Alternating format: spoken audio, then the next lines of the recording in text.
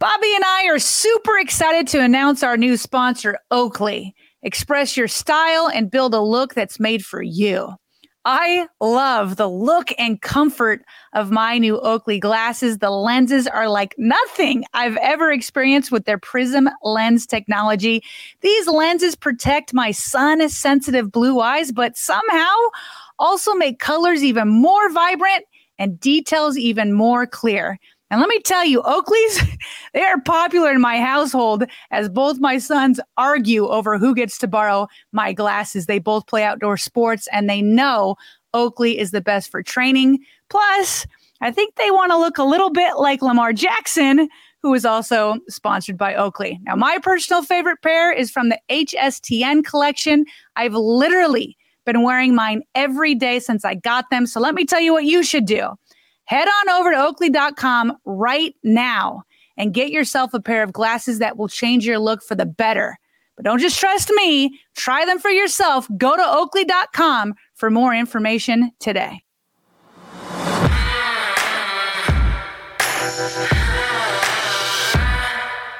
Welcome into the vault. We got a special episode on deck for you. It is Thursday, June 15th. I'm Bobby Trossett alongside my co-host, Sarah Ellison. And partner, we've been trying to track this guy down for a little over 2 months or so. We got to rewind back to April when our guest was on the Pat McAfee show, something that he's hosted before. He's jack of all trades these days. It's NFL Network's Ian Rappaport. And before we get into the conversation, let's revisit back in April when your tweet went viral enough to make it on Pat's show during Ian's segment.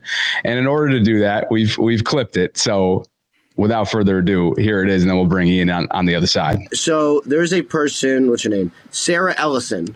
On the Twitters. Shout out, Sarah. Who actually kind of broke it down based on, it's SG Ellison is if you want to look. I believe her breakdown comparing the two deals is accurate if you want to throw it up here at some point. Yeah, it's right now. I do believe the Ravens will probably adjust and, use this to help get Lamar done. But the deal they offered him was pretty strong. I mean, look at those numbers.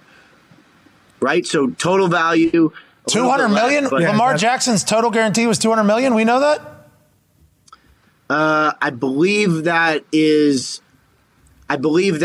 includes a kicker that would have kicked it in year 2, but obviously you're not going to cut him after 1 year. So I believe that is essentially the total guarantee. Really? I don't think we've ever heard. No, that was the discussion we had between the virtual and the actual guaranteed, and that's what we were saying. Yeah, but it was like 100. It was like a $65 million difference between what was actually guaranteed and then what the number they were saying. I don't know. It was $200 million was the guaranteed. Now it feels like we've gotten a lot wrong. The Ravens have offered Lamar Jackson $200 million guaranteed.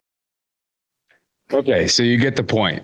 Being that I bumped into Ian at Preakness last month, I thought the least that I could do is introduce the two of you. So without further ado, welcome into the vault, Ian. That was pretty funny. Nice to meet you, Ian. Yeah. Yeah, no, great to meet you. That was, man, it's fun. It's funny. It's like, obviously that was just, really a couple of weeks ago, but it seems like ages ago. I mean, the fact that we're talking now, Lamar's done. All the contract drama of comparing one deal to another and what did the Ravens offer and what did they not offer him and why was he not taking it? I mean, that is – and, of course, what did end up happening was they did use that Jalen Hurts deal to bump up their offer and really made Lamar Jackson an offer he couldn't refuse and got a deal done. So that all played out. But, yeah, that's amazing. That was just a couple of weeks ago.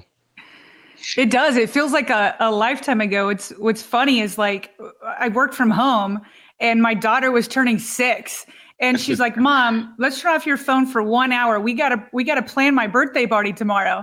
And so I'm like, all right, let's turn it off. And just as I'm about to, my phone starts blowing up.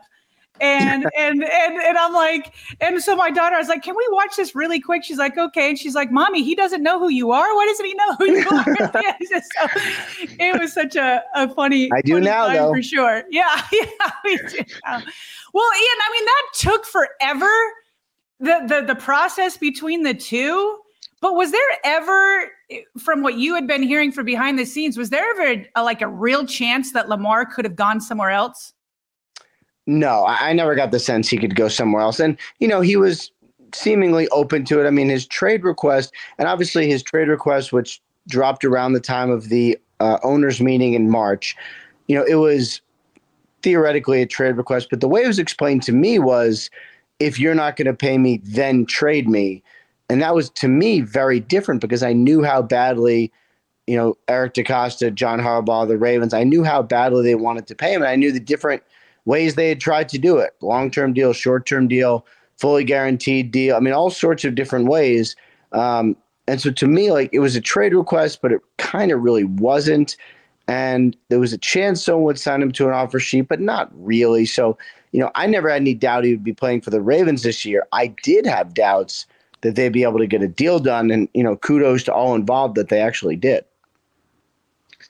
Shifting gears to J.K. Dobbins, I'm sure we'll circle back to Lamar at some point in the conversation, but, a couple weeks removed from the cryptic tweets about his uncertain future. We know that he's going into a contract year, the final year of his rookie deal. And as we tape this on Thursday, the 15th, he really didn't do a lot at mandatory minicamp this week. And Harbs, just within the last hour or so, kind of seemed a little standoffish about when asked about JK and why he didn't participate.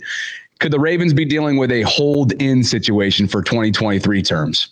Yeah, I mean, that is what it sounds like. I don't know for 100% sure, but usually when a player shows up, doesn't practice, the coaching staff is like, he's fine, and he's going into a contract year. Usually that means, well, I'd like a deal, but I don't have one, so therefore I'm not gonna participate. To me, these are all fine. These are all, they don't really hurt anyone. There's really not a lot bad happens. If he doesn't get practice, but it's June, so he'll have plenty of time to practice in July and August. Plus, it's his fourth year in the system, so I'm not worried about it. Or actually, fourth year with the Ravens, first year in the system, but I'm still not worried about it. He's got plenty of time. Clearly wants a new deal. Will they give him one? I don't know, but clearly wants one. And yeah, I think hold-in is probably the right term here. Yeah, in this type of situation where you see a player do this, I mean, this is especially at the running back position where, we see Dalvin Cook getting cut and you got all these veterans still sitting out there. What kind of leverage is he really garnering by holding in? Maybe if you're a superstar quarterback, I could see that putting pressure on the team. But what kind of leverage? I mean, I'm all here for JK to get his money and get his bag and all that kind of stuff. You never want to see a player get hurt without having that financial security. He's already been hurt before, but does this really earn him much leverage? I don't think it earns him much leverage, but it does do something, right? What it basically does is tell the team, I'm not that happy and I want a new contract, which, you could say it with words, but actions, now the coaching staff is aware and I think had to practice without him. So they clearly know something is going on. And it prevents him from getting injured in a way that would put his future in doubt. I mean, to me, it's not really about the leverage of, okay, well, now they're going to do a deal.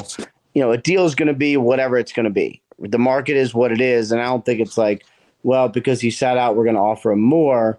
But it does deliver a very clear and loud message that, J.K. Dobbins probably wants to get paid. I think Sarah and I, we've discussed in the last few weeks, maybe even months of off season, that cornerback and the depth or lack thereof in Baltimore is certainly a need. I don't know if it's pressing, but based on past years, it could be pressing because of how much they've been decimated at the position. Marcus Peters seems to be garnering some attention from Vegas. Do you get the sense that something's imminent there from a signing standpoint?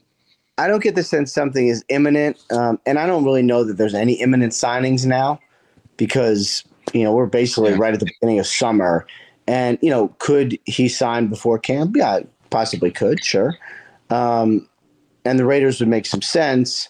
To me, it feels like if he was going to be on the Ravens, would probably be on the Ravens, right? Rock Ya-Sin gets signed. That's probably Marcus Peters' money, is my guess. So, I think that ship has probably sailed. The hard thing is, you're right about the injuries and the lack of, depth of the position and everything they've dealt with in the past. You have no idea if that's going to repeat itself. You want to be prepared, obviously, but you truly don't know if that's going to come back. I mean, so, you want to spend money and be okay, but you also don't know if you're going to end up wasting it because maybe the position this year will be totally fine. Do you get any sense, and I'm definitely asking this on behalf of Ravens fans, because I know that, Ozzie Newsome has always said, Eric DeCosta repeats it, that you can never have enough depth at cornerback.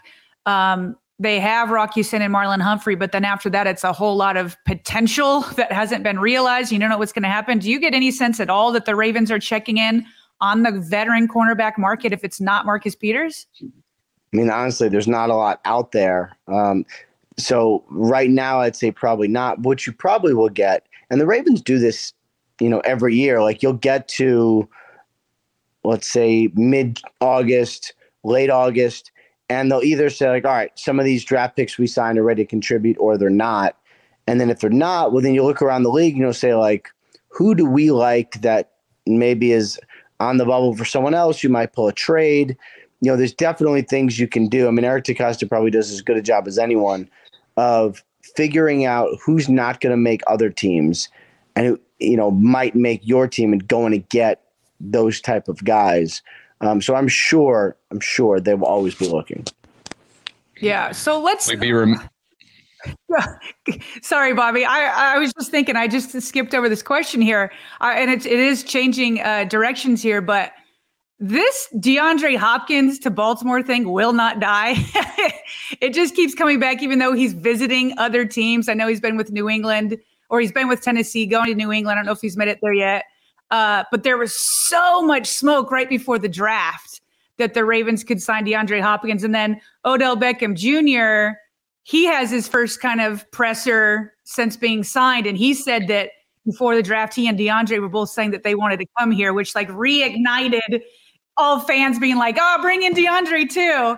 So what's it looking like to you? Is Hopkins going to sign with one of the two teams he's visited? Is there any connection with Baltimore at this point? I know there was some interest and some discussion, and maybe, I know there were some people around the league, high-level people who thought that, the Ravens were going to sign or wanted to sign Odell and DeAndre Hopkins. He's visited two teams. The Ravens are not one of them. I'm not saying that's not going to happen. I'm just saying, these things are best judged by actions rather than words. So if there was a signing coming with Baltimore, my guess is, the visit would probably be happening or be on the books or something like that. So I don't get that sense. Maybe when he signs somewhere else, then the rumors will finally die. I'm not so sure. Yeah. I guess speaking of signings, Adrian Amos, who just ended up going with the Jets, kind of what we're believed to know about that is that he was basically plucked. The Jets swooped in at the last minute, and the day prior, Amos was visiting the Ravens. So was that a direct result of Chuck Clark's, what we think is a serious knee injury, or do you have any insight on that? Yeah, I mean, I do believe that, that's the fear for Chuck Clark. And yeah, I mean, I would say, probably was going to sign with the Ravens. That would have been my guess. That was something I was hearing, I thought was going to end up happening. And then, you get the injury to Chuck Clark, and all of a sudden there's a need. And this is actually why a lot of veterans will wait as long as they possibly can before signing, because you have no idea what's going to come up. And, obviously it really benefited, Adrian Amos to wait, because probably got a little more money than he would have from a team he wasn't expecting, because there was an unexpected need created due to an injury in June.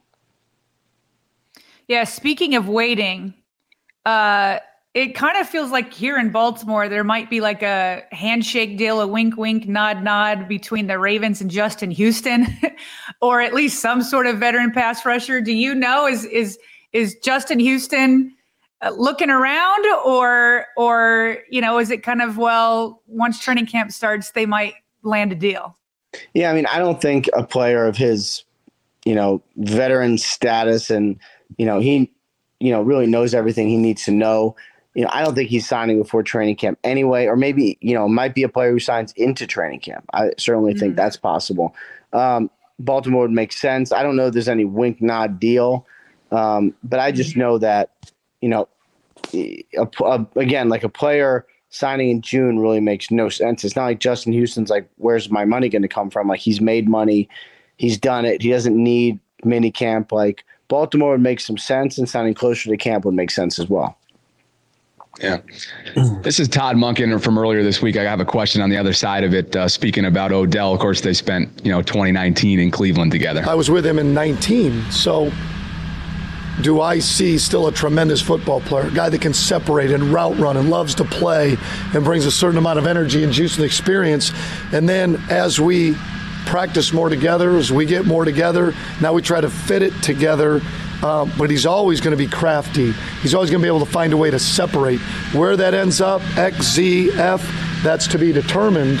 But all that, is just trying to figure out where that fits. And that also with the other pieces, Zay, your tight ends, you brought in Nelson, getting Bate back, and we haven't even had him practice yet. So fitting that all together is really a big part of it. But it's fun to try and figure out how to fit it together. That doesn't always...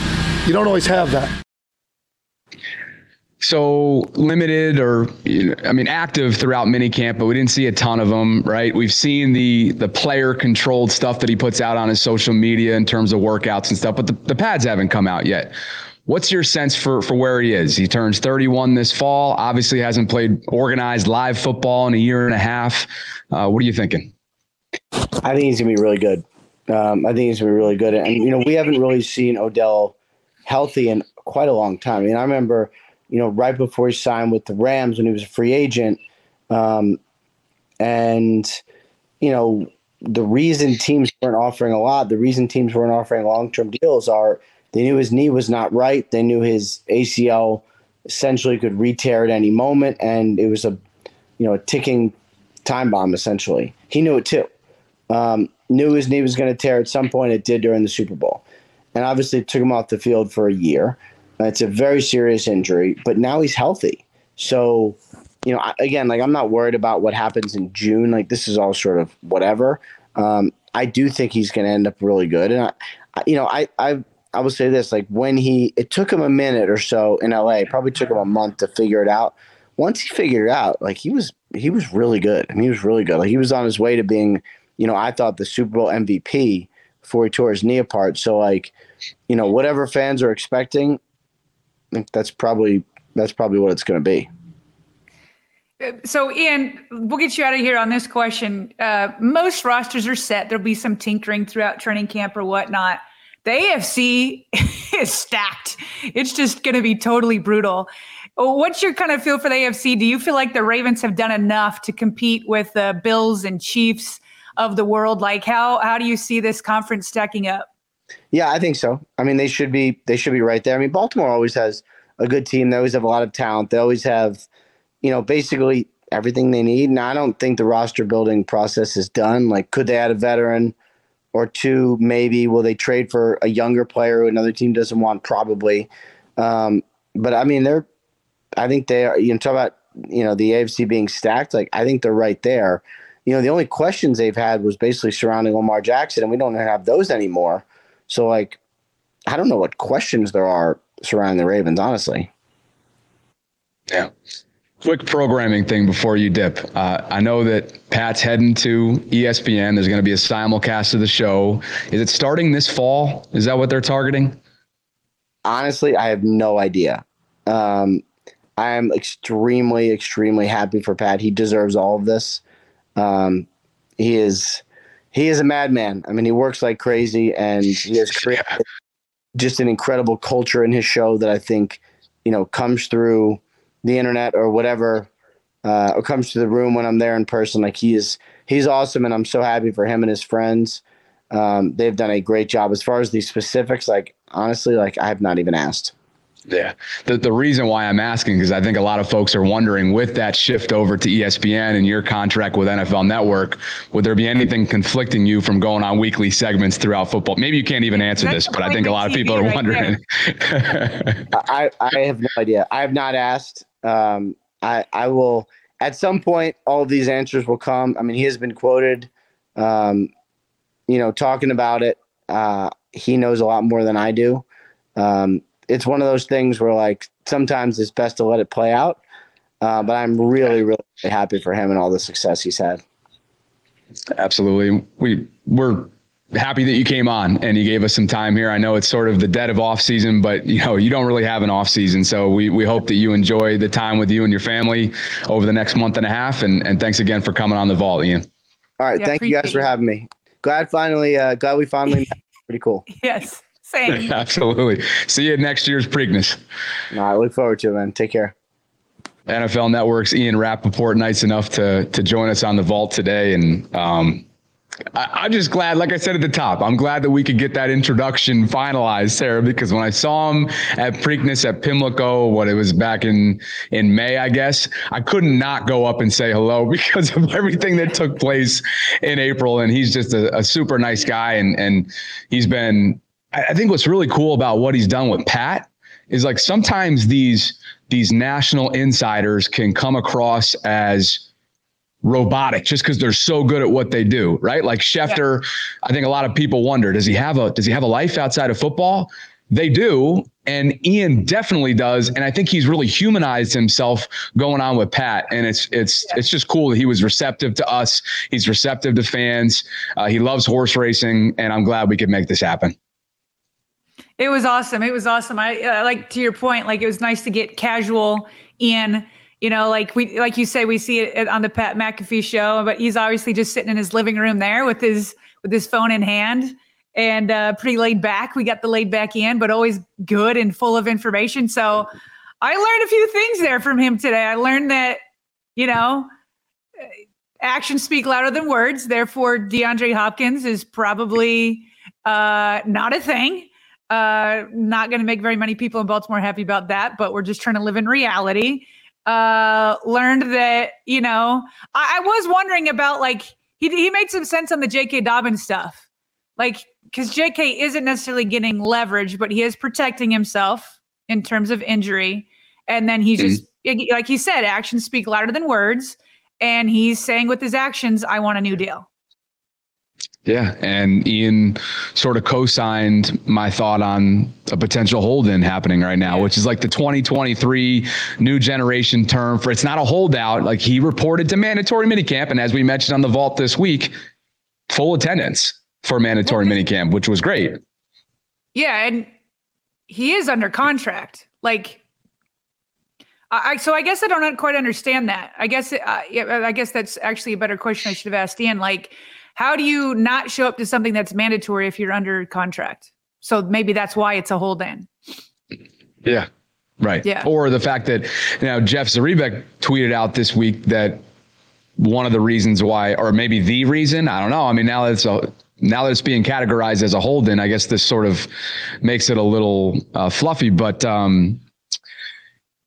Jeff wrote that JK has a soft tissue setback that he's dealing with. So I guess he was working out. I saw some beat reporter tweets that said that he kind of like peeked his head out of the weight room to say hello at one point, but was not for the most part out on the field at all throughout the 3-day minicamp. So I just think this is the number one storyline for me leading into training camp. Obviously, there's going to be a lull right now for the next month and a half. There are other storylines, of course. We asked Ian about them. I think we can put the D-Hop stuff to bed. Perhaps Justin Houston becomes yet another late summer, even mid-training camp, to Ian's point, signing for the Ravens on a team-friendly veteran kind of deal. What other takeaways did you have from it? Well, I'll give one more takeaway. It has to do with OBJ, but one more thing I was thinking there when you talked about JK, and then you had brought up Jeff Zrebiec with the soft tissue injury. That's interesting because obviously today Harbaugh said he expected JK to practice, but it wasn't in the cards apparently. So. And the apparently was like an irked apparently, right? He had a little bit of an attitude. I thought, Sarah, for a second, I thought I was like, whoa, are we in the fall right now? Like that, I did not recognize that Harbaugh. Yeah, no, apparently is a word you use where like you're talking to somebody. It's like, well, apparently I'm not enough good. I'm not this for you, or apparently this, it is more of a, a sarcastic attitude kind of word. So, yep. So I don't know how much, Jeff said it was a soft tissue injury. I don't know, but Harbaugh said later, I expect JK to be ready for training camp. He said that he expected JK, Tyus Bowser, Jalen Armour Davis, only Patrick Ricard. He said he did not expect to be ready. He'd be on PUP. So unless another soft tissue injury comes up, that's why it does sound like a hold-in with the way Harbaugh sounded today. Exactly. And while we're on the attendance conversation, Jonas Schaefer logged a few MIA guys. Of course, Dobbins is at the top of that list. Pat Ricard is expected to start this season on the physically unable to perform list, had an off-season surgery on his hip. So I think that's somebody that we should target. I'm, good buddies with him, would like to chat with him maybe before camp, and we can start to schedule that out from a programming standpoint. But OBJ, Rashad Bateman, Ronnie Stanley, Rashad Nichols, Delshon Phillips, and Pepe Williams. Some of these are surprise. Most of these aren't surprises, but some are. Like, we didn't know that Ronnie Stanley got stepped on, to use John Harbaugh's wording, on Tuesday. So he held himself back. It was a personal decision to be held back. But to Ian's point, it's June. It's mid-June. So, especially what we were talking about this week with Rashad, right? I think there was a lot of information out there this week on Rashad, and there was a lot of criticism, of course, because of he was sidelined from minicamp, and then we found out, thanks to Joe Cena's interview with John, that he just had the screws removed from his foot, that Liz Frank injury that he sustained last year. So he's just trying to get himself in the best position for training camp. So, the Brashad Berrymans, those types of comparisons, can we just please let those subside and die for now? Well, here's where I think we've now arrived with Rashad Bateman. You almost got me to say Perriman there. With Rashad Bateman. Here's where I think we're at. There's legitimate concern, and maybe for some people it's more than concern. It's like, I don't trust him anymore. But there's legitimate concern that he's missed half his games since he's been in the NFL. Now, where we're at right now is teetering on, is Bateman injury prone, or did he have bad luck 2 seasons in a row? That's where we're at, because there is legitimate concern after you've missed half the games 2 years in. I generally, just as my personality, I'm always more optimistic, and I also like to give, especially when people's careers are on the line or the reputations are on the line, I always like to give the benefit of the doubt. And so yes, there's concern, but without it, to me, it would need to be 3 strikes. And then I'm like, okay, now I'm ready to say you're injury prone. But a Liz Frank injury, those are brutal. I remember Jimmy Smith, who suffered pretty much every injury in the book. He said by far the Liz Frank one was the worst to come back from, and he has dealt with everything. So to me, because Rashad came into the NFL never missing a game due to injury, I'm going to say I'm not ready to call him injury prone yet. I do understand those that are already concerned. So when people are already like, nah, he's already lost his reputation with me because he's missed half the games. Now, every single time he's going to miss a practice, he has his screws taken. It doesn't matter what the reason is. It's a very good reason that he's not practicing when you take screws out. Your bone is more compromised as it has holes in it. So it's still through the healing process. It was the smart thing to do if he just had his screws taken out to have him not practice in this. That's the, if we're really wanting to make sure he doesn't miss any more games, that's the smart decision for him not to practice during mandatory minicamp in June. But this is just where we have to know that this is where we are.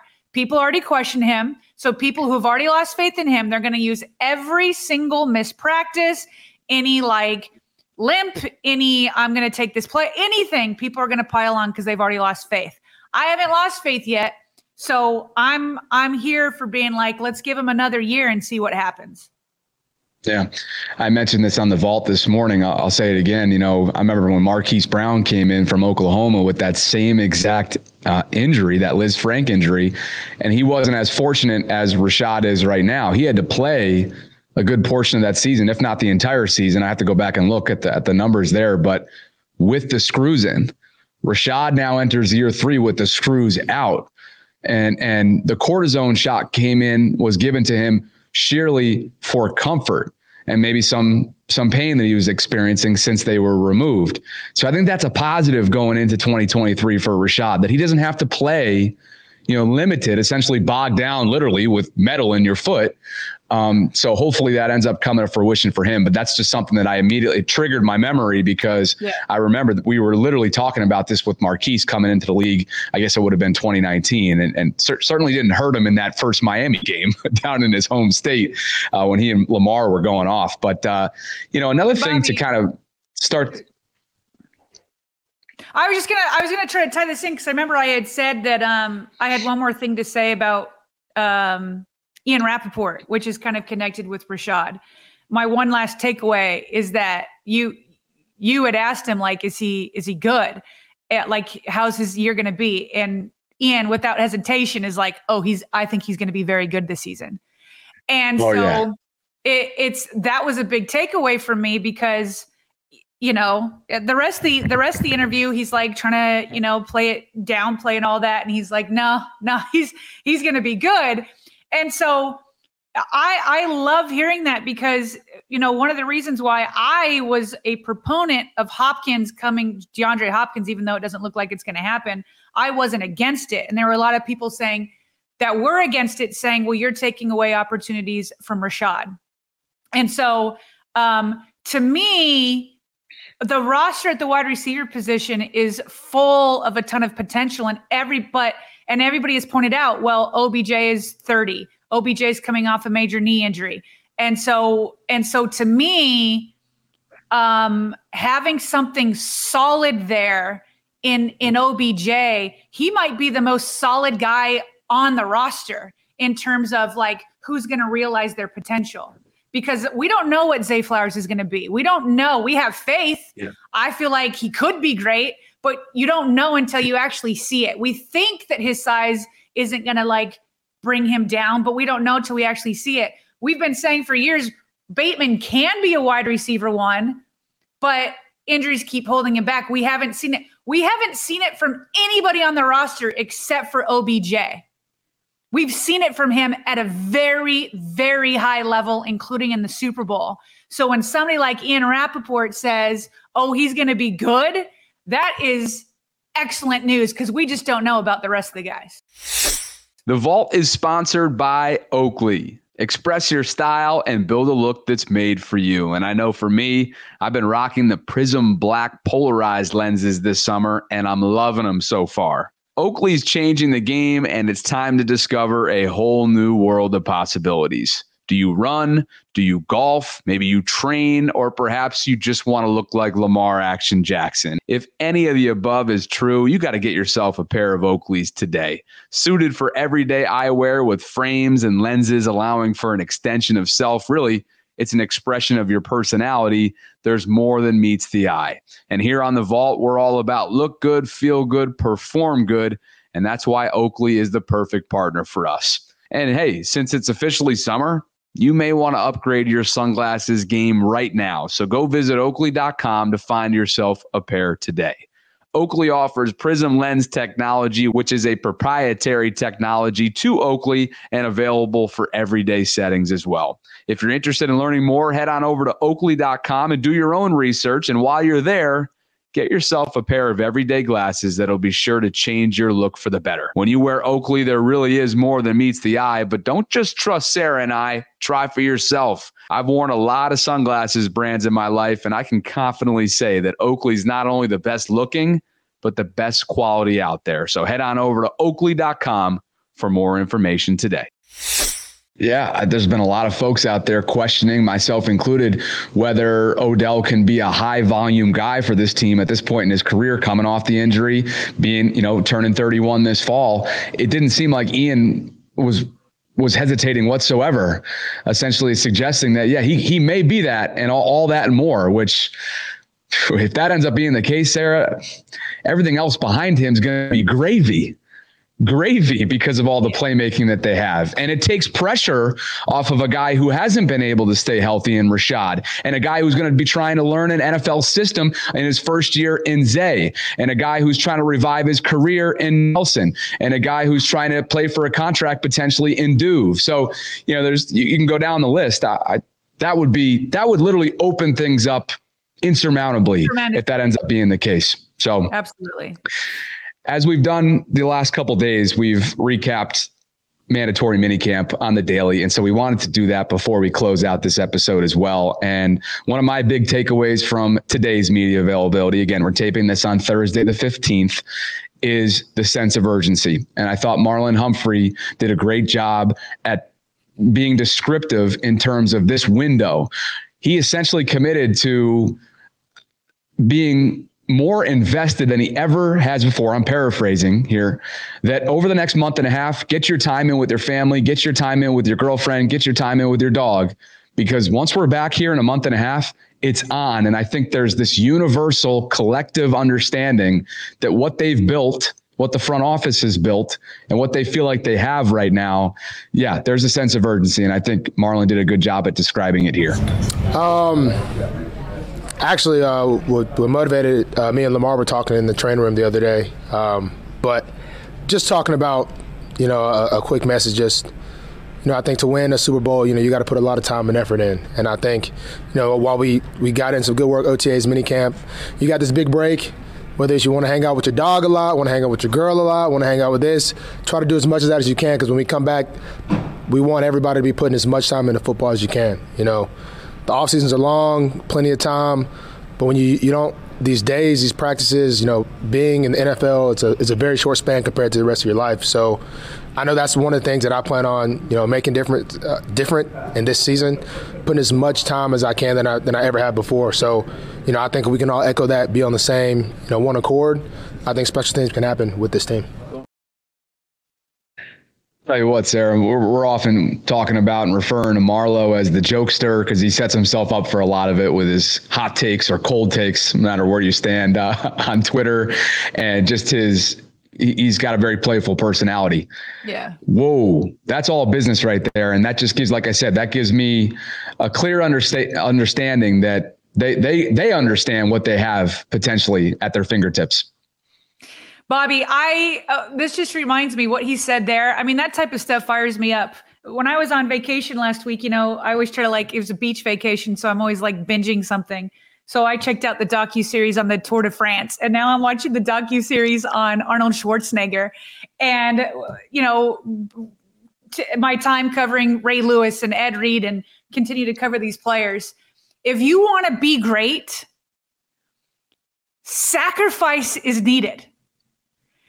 And people, sacrifice is such a bad word these days because you think of it as it means that you're giving part of yourself, but really sacrifice is the bargain with your future. Sacrifice is the invention of bargaining with your future. I've seen that with my husband who's worked so hard and, has a great job now. I see it with these guys when I watch the Tour de France where people lean into the discomfort and pain that comes with training. They lean into, they have these goals in mind and nothing can deter them. Nothing can. And Marlon's exactly right. These guys are in the NFL, even guys like Marlon who actually get a second contract and he'll probably get a third. But look at Marcus Peters, who we're talking about now. It seems like to me, he came into the league yesterday. It's gone in a blink of an eye. And now he's on trying to in that training camp era where do I sign last minute? And he'll get another deal this year and maybe next year too, but it goes so fast and you're never going to have this time again. And so it's if you have the goal to win a Super Bowl, it's so much harder. These Arnold Schwarzenegger or the Tour de France, they have a small group to get bought in, but you got to get 53 guys to buy in and everybody has a different role. Yeah. Some people get more glory than the others. And it's but if you're willing to sacrifice a little bit now, sacrifice a little bit of hanging out with your dog, as he says, or sacrifice whatever, it's just it's for a short period of time. And then you have a legacy that lasts forever. So I love it when I hear stuff like that, from Marlon. That stuff, if you want to be great, sacrifice a little bit because it's going to make you great in the end. Yeah, this comes off on the heels, right? We were just talking about how short-lived the shelf life is for the running back position in today's NFL, with Zeke, the almighty Zeke looking for a home right now, essentially. So it's I think, yeah, he said exactly that. I think you did a good job at summarizing it. Like, aside from the clip that we just shared, he understands that there is this small little window in the grand scheme of life that you can be in the position that they are right now, with the team that's constructed the way that it is right now, and the window that they feel like that they have to have success in. It can be a short-lived window, especially when good health is not following you. Knock on wood, but that's been the case in recent years for Baltimore. Marlon wasn't done there either. He talked about something that you're all fired up about watching, and that is the one-on-one battles that haven't quite happened yet. Pads aren't out yet, right? Between Odell and Marlon, we know they go way back, all the way back to the 2019 season, that scuffle between the two of them when OBJ was a Cleveland Brown. Marlon was rumored to have choked him. When you look at the replay, he didn't, but long story short, there was some bad blood there. Marlon did apologize afterwards. The two have since made up, as Lacey DaCosta tweeted out earlier this week.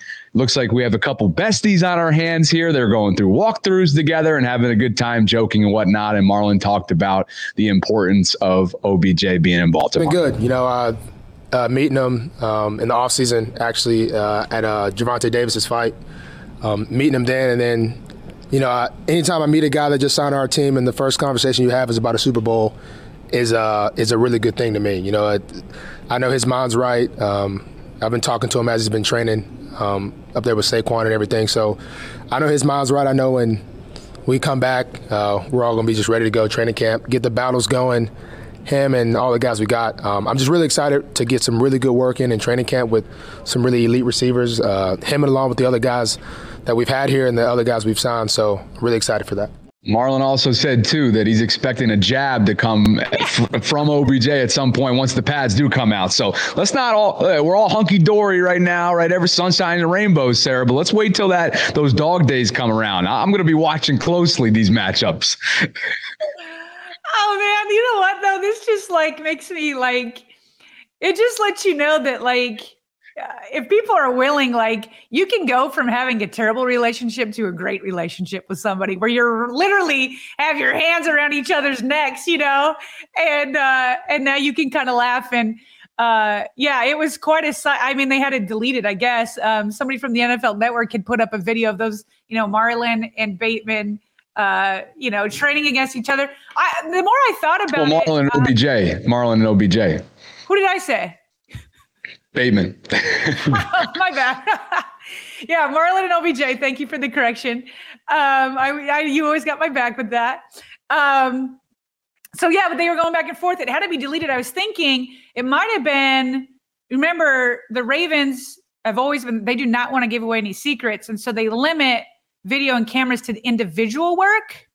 So maybe having a CB and a wide receiver together. I don't know why it had to be deleted, but that's all I can think of right now. But it was awesome. It was so awesome to see those guys just and it wasn't even a big deal. They were just doing this minor drill that lasted 4 or 5 steps or whatever. But it's just, there's something about looking at especially in all off season when you've been watching that Eric DaCosta put together this roster and then to kind of get a first glimpse of seeing it come to fruition. You see two great players practicing together. It's iron sharpens iron, and you know that they're just going to make each other better. It's just exciting to see it. I mean, June is exciting for all NFL teams. In June, everybody's going to win the Super Bowl. So why not just, soak up the good vibes right now and see these two guys together? And I know you're going to be looking for a little scrum during training camp. It's going to be. Yeah. Heck yeah. Come on. It's going to be all good in the end. Of course. Yeah. Now they're teammates, right? But we all know we've both been out there. There are stuff that happens in-house, in the dog days of summer when pads are out and it's hot and it gets heated and there's competitions, so I guess that's how you build team camaraderie, but there's definitely going to be some guys that have to get separated. I don't know if it's going to be those two. And then since the video was deleted, by the way, I'll just kind of describe it real quick. Yeah. It wasn't like a walkthrough, right? These guys, but it wasn't at full speed either. They didn't have pads on, obviously. They were up against each other. There was, so Marlon was technically up against the invisible line of scrimmage, right? For this drill. And Marlon had to, before the ball was snapped, again, this is all hypothetical here. He had to go through a ladder drill, and then OBJ started his route. So it was a quick little thing. It was just DBs and wide receivers working together off this side. And that was literally it. Sherry Burris from CBS or NFL Network, one of the two networks, threw it out there. And I'm sure the Ravens, it probably just happened within the allotted time where they don't allow camera access for media, and she probably was just asked to delete it as a result. It's too bad though, because there'll be more where that came from of those two, so it's all good. Yeah, for sure. Some other notes before we jump though. Go ahead. Yeah, you'll hit it. No, I was going to get some other notes too, so go ahead. Okay, yeah. So I thought this was intriguing. Again, you don't want to jump to any conclusions. It's mid-June here, but is that where you were going? literally where I was going. That's what we do, partner. We're almost a year into this, so we better be on the same page. But so Saleh, my guy Saleh, that I completely botched, as you guys probably remember, the week of the draft. Yeah, go ahead. I got it. Now, well, maybe not the full name. Saleh Amuvai Laulu. Okay, the rookie out of Oregon. We'll go with that. There you go. He is he's in the mix, according to John Harbaugh, to start at left guard. We know that it's been back-to-back seasons in terms of summer positional battles that left guard sort of been at the forefront, probably been the most compelling. We know that Ben Powers stole it last year and turned it into a heck of a deal. Good for him. He's in Denver now, got a bag to go out in free agency. So that's phenomenal there, but there is still a void that needs to be filled. It doesn't seem as if Ben Cleveland at this point is rising to the occasion. Again, it's too early to say that for sure, but there's not a lot of buzz surrounding him whatsoever. So much so that Saleh got work in with the ones this week during minicamp. And again, as you see here from Jonas, they wanted to see how it looked. Yeah, I thought the way Harbaugh, again, you have to, after watching him for so many years. So a lot of times reporters will ask about a certain guy because they might, get a chance with ones or whatever. And then if Harbaugh doesn't think it's like a big deal, he'll say something like, "Oh yeah, the player that you just brought up, he looks good. And so does this person, then this person." So that way he's not like pushing anybody down, but he's letting you know that, the person you asked about didn't win the job. Now, he certainly didn't say that Saleh won the job, but he went in depth. He wasn't like, "Oh yeah, well, other people look good too." Like he was like, yeah, he's like, I feel like he goes, this is, what was the word he used? Rare, unconventional, something like that.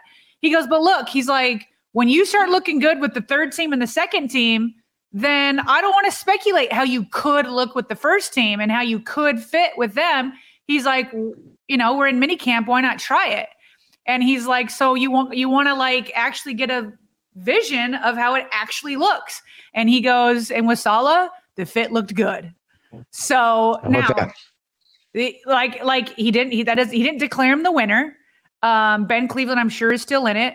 And John Simpson, actually, I've heard is looking pretty good in there. He's the one that he has many starts under his belt at guard. I think he came from, was it the Raiders he came from that he just got cut from? So I think he's in the mix. But I mean, shoot, this is good news. Saleh's what, a 6th round pick? Is that where he's at? Late round, sixth round, if I'm not mistaken. And I remember vividly that day that they were kind of pounding the table for the fact that, this is a great pick for the Ravens, but he's a developmental tackle. This is not going to be anything imminent in terms of what he can provide. And again, we don't just want to underscore this with, we're not assuming that he is the guy right now. We're just an hour removed from what Harb's had to say, and he seemed encouraged by it. So positive reviews for a guy who is literally a massive, massive human being, and that's that. While we're on the topic of offensive line, we got to talk a little bit about Kevin Zeitler, who there was some Schefter reporting leading into minicamp that he is in search of a new contract, entering the final year of his 3-year deal. He has been a stabilizing force at right guard on the other side of the line since the year after Marshall Yonder retired. We remember the year after that would have been 2020, and it was a complete revolving door at right guard. And so with Kevin coming in 2021, the guy's been so durable, so stable, such a good mentor for the young guys like Linderbaum. And as Jeff noted on Twitter, Kevin, it was a very brief press conference to his liking. He has no plans of retiring anytime soon, did not want to get into any of his potential wishes for a contract extension, and said, and this is no surprise because he is a team guy through and through, he said he owes it to his teammates to come in and focus on winning. So he's leaving the business aside, to his credit. But Sarah, I know we both agree, or at least I said it earlier in the week. I'm not sure if you're on record for it or not, but I know he's certainly worthy in my mind of earning an extension. Yeah, I'm not seeing a drop off from him. It's kind of like, not that he is Marshall Yanda, but it was kind of like Marshall Yanda could have kept playing. He didn't need to retire when he did. He was playing at such a high level that he didn't need to go.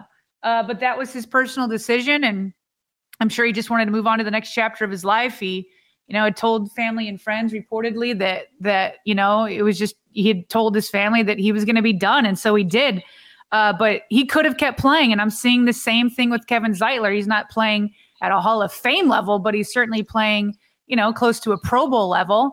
And it hasn't dropped off. And so, I'm not ready to open up that revolving door, over on the right side. We already have it on the left side. And so as long as, the money is right, as long as the money's right, let's do this. Let's do this. And by the way, us talking about Saleh, we need to circle back around. We had him booked, and then the timing didn't work out for him or us actually in the end. But with him getting in with the ones, that makes it more like we got to circle back around and get that guy on here. I was thinking the exact same thing. I had just forgotten how that all shook out. So we'll definitely circle back with him. We're definitely going to have plenty of content coming up. We're still committed to year-round daily coverage, even though we're entering sort of the dead of off season. That means there's going to be a lot of interview style episodes coming up, specifically the week of the 4th.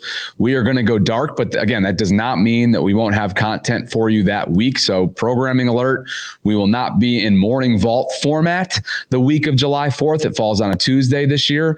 So the 3rd through the 7th or something within there will all feature interview style content here on the Vault. So looking forward to that. We're both looking forward to getting some R&R and just gearing up for what we know is going to be a grueling but really exciting and entertaining NFL season for the Ravens. And just a couple notes too along the injury category before we run, because there has been some new information come in just since the start of this taping. We already mentioned Pat Ricard. He's going to likely start training camp on the physically unable to perform list. I hope I didn't say the season earlier on in the show. It's training camp, not the start of the season, just in case I said that. He underwent off-season hip surgery. We'll definitely catch up with him at some point before the start of the season. We already mentioned Tyus Bowser. He's been bothered by a slight knee tweak, but Harbaugh did not seem overly concerned. Looks like he'll be ready for camp. And then this is the new information right here that we hadn't yet known. Jeff Zrebiec, who was out there today for the 3rd day of minicamp, said the Ravens had 2 brief injury scares, but they turned out fine on day 3. The aforementioned John Simpson, who's in the battle for starting left guard, he went down holding his knee, missed a few plays, but then returned. And then this would be a crushing blow. Thank goodness this didn't happen, knock on wood. Kyle Hamilton, second-year safety, hobbled off holding his leg. He got some attention from trainers, but returned to practice and had an easy interception. So that's the new stuff that I see. Why don't you close us out if you've seen anything else? But other than that, I feel like we've covered a good amount here. Well, nothing serious, but why not end on a laugh with Marlon Humphrey? So he was seen at practice talking with Steve Bisciotti, owner Steve Bisciotti, right? And so reporters are like, hey, what are you talking, with the owner about? And he's like, all right, if I'm being honest, we were talking about ladies. And so he's giving me relationship advice. He's like, he was giving me advice on love. At football to practice, we were talking about love. That's awesome. That's awesome. And how about to that? be honest, Steve Bisciotti knows how to build relationships, whether it's like, I've never talked to him about, love interests or relationships, but he's built a company and a living and his fortune off of relationships and pairing people up in the workforce. Maybe his next thing is to be a dating guru. You could go to him, Bobby. I feel like you need his advice. You should go into him talk to him a little bit as you go through the dating world right now. Well, that would take some pressure off your shoulders right now because you listen to my stuff weekly. Right? I mean, just earlier this week, I'm walking on our conference call, doing our thing, right? We bump into my sister. My sister Tori and I are neighbors, and then all of a sudden we're talking on speaker, and Tori goes, "There she is. There she is right there." I was like, or I think I said, "There she is right there," a past flame of mine. But I know that's just Baltimore right there. Right now. Yeah, exactly.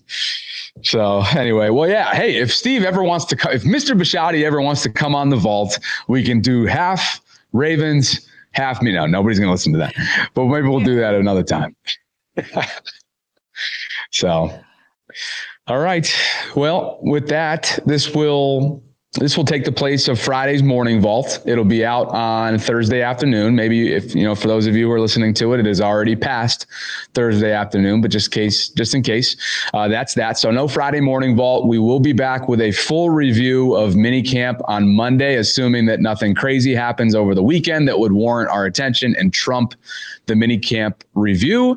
And we're a month and a half out, meaning with minicamp in the rear view now, we'd suspect that hopefully next week we'll get the concrete dates for training camps, so we can start to schedule things out.